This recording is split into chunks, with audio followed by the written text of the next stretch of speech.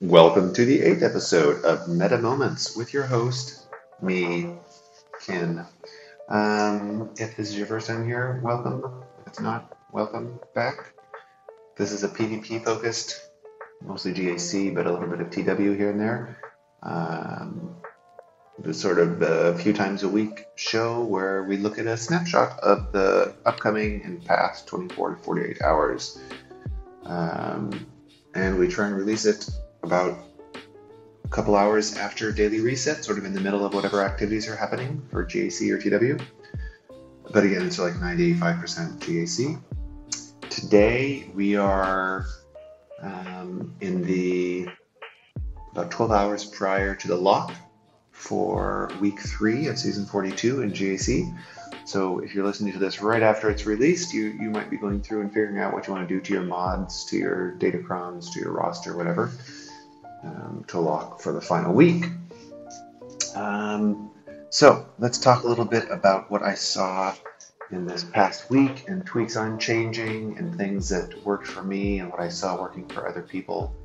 And let's try and make it as quick as possible. Less than 10 minutes. I'm aiming for that.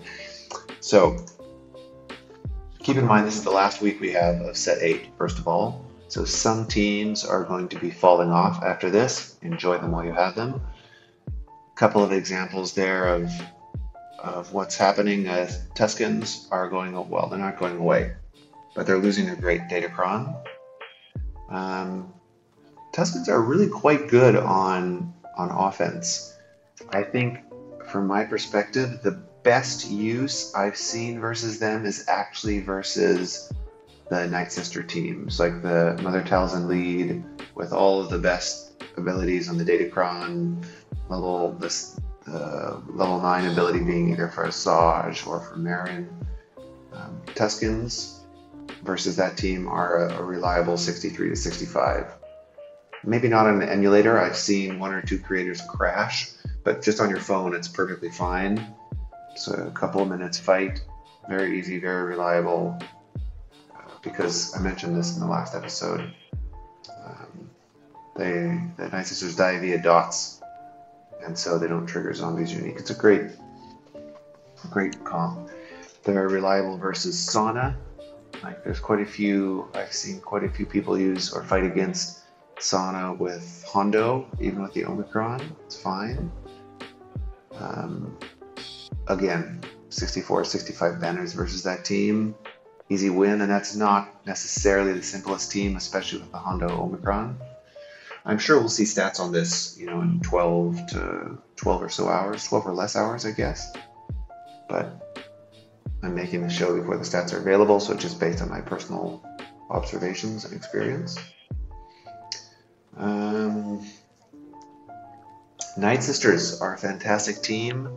I've seen people using them all over. They're great versus any team that doesn't have an insta defeat that you can't be revived from, or not an insta defeat. They're Marin's unique or Omicron prevents the insta defeat, but like the execute style thing, the Darth Nihilus or Boba or Django or something like this, which prevents revives. And my personal preferred use of Night Sisters is versus the Java teams, and I feel that I've gotten it pretty dialed in. And actually, if you are a fan of Sanjita, in the next few days you'll probably see on his channel a video where I sort of cover some of my footage, and in that footage there'll be at least one. I'll choose one of the better fights, or like the ones where you can see how the team is supposed to work. Night Sisters with Marin versus Jabba. And I'm taking an approach that's much different than I think Fatal's been doing, this other approach where he keeps Zombie and Spirit in the team, and he's aiming for like a turn meter removal plague stacking approach, where I'm going more for the let one unit die and take a lot of turns and stack approach. And both of these are working with the limitations we have with Marin. And her Omicron is bugged to some extent. Like, she's getting to 100% turn meter when a unit dies and is resurrected, and is not taking another turn until, whether it's an interaction with uniques from a back-end mechanics perspective, or the actual reason could be a few things, but the result is that she's not taking a turn every single time if there's any other units alive. If she's the only unit alive, like in 3v3 for example, if the 2 other units die, it's fine. She'll go forever and Jabba will not take any turns. But if there's any other units alive, something is weird there and she's not taking turns like she should. So anyway, the very easy way to do that from my perspective, where the fight's over in a couple of minutes, is just have one unit die. You don't run zombie, you don't run spirit, because spirit with the evasions slows that down. So you do have to have another Relic 5 Night Sister, which is probably the most complicated part for most people. But if you do have that, like Talia or Initiate or Acolyte, I think Talia is the most valuable to have a Relic 5. If any one of those die, you hit auto basic and the fight will be over in a couple of minutes. It's fantastic. Especially if Asajj is not the one who dies, because she ramps quite well with all the deaths. That helps a lot. But again, not necessary. So I'm loving Night Sisters for that. You know, having a Datacron without the bulk, the 15%, is actually better, I think. Making your Night Sisters have a lot of offense, I think, also helps. There's a few tweaks you can do. I'm not changing my mods on the Night Sisters, really just making sure I have a good Datacron. And making sure my Talia is rank Relic 5, so I can do that easily. And yeah, so that's about it in terms of tweaks. A couple other sorry, that's not it. A couple other little tweaks. I did like 2 or 3 rerolls to get more protection on a couple of protection Datacrons, because we don't know yet what's in the next set. And JML still needs a Datacron. JML and Jedi Knight Cal. Again, this is not going to affect a ton of people, but for people with him as a unit, he's the best counter for sure against the best Lord Vader teams.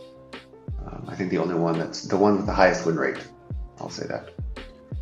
Most reliable, most repeatable.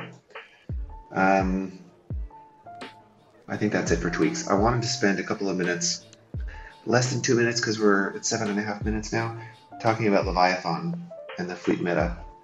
All last week I used this, which is the only time that you had Leviathan available in GAC.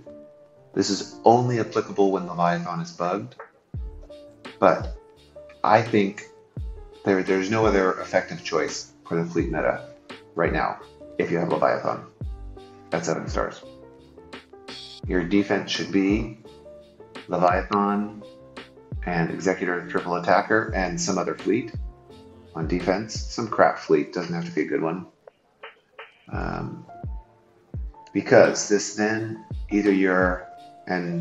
let's put your opponent's shoes on. Your opponent, the only way to really reliably beat Leviathan 100% of the time, or 99% of the time, is with Profundity. And you can do it for 77 or 78 even, but like 77 banners is pretty easy. You don't need any reinforcements. You just rush to ult, because of the various bugs. You rush to ult and you win. I mean, probably there's some times where there's 0 assist, but honestly, I've never seen it fail or come even close to failing. So to me, that's the easiest way to kill it. And then if they do use Profundity versus your Leviathan, there is another Leviathan counter that's with some Empire ships, but definitely not 77 banners, more like 70-ish. And not quite as reliable. There's like some dodge RNG in there with Defender. But let's say they use Profundity against your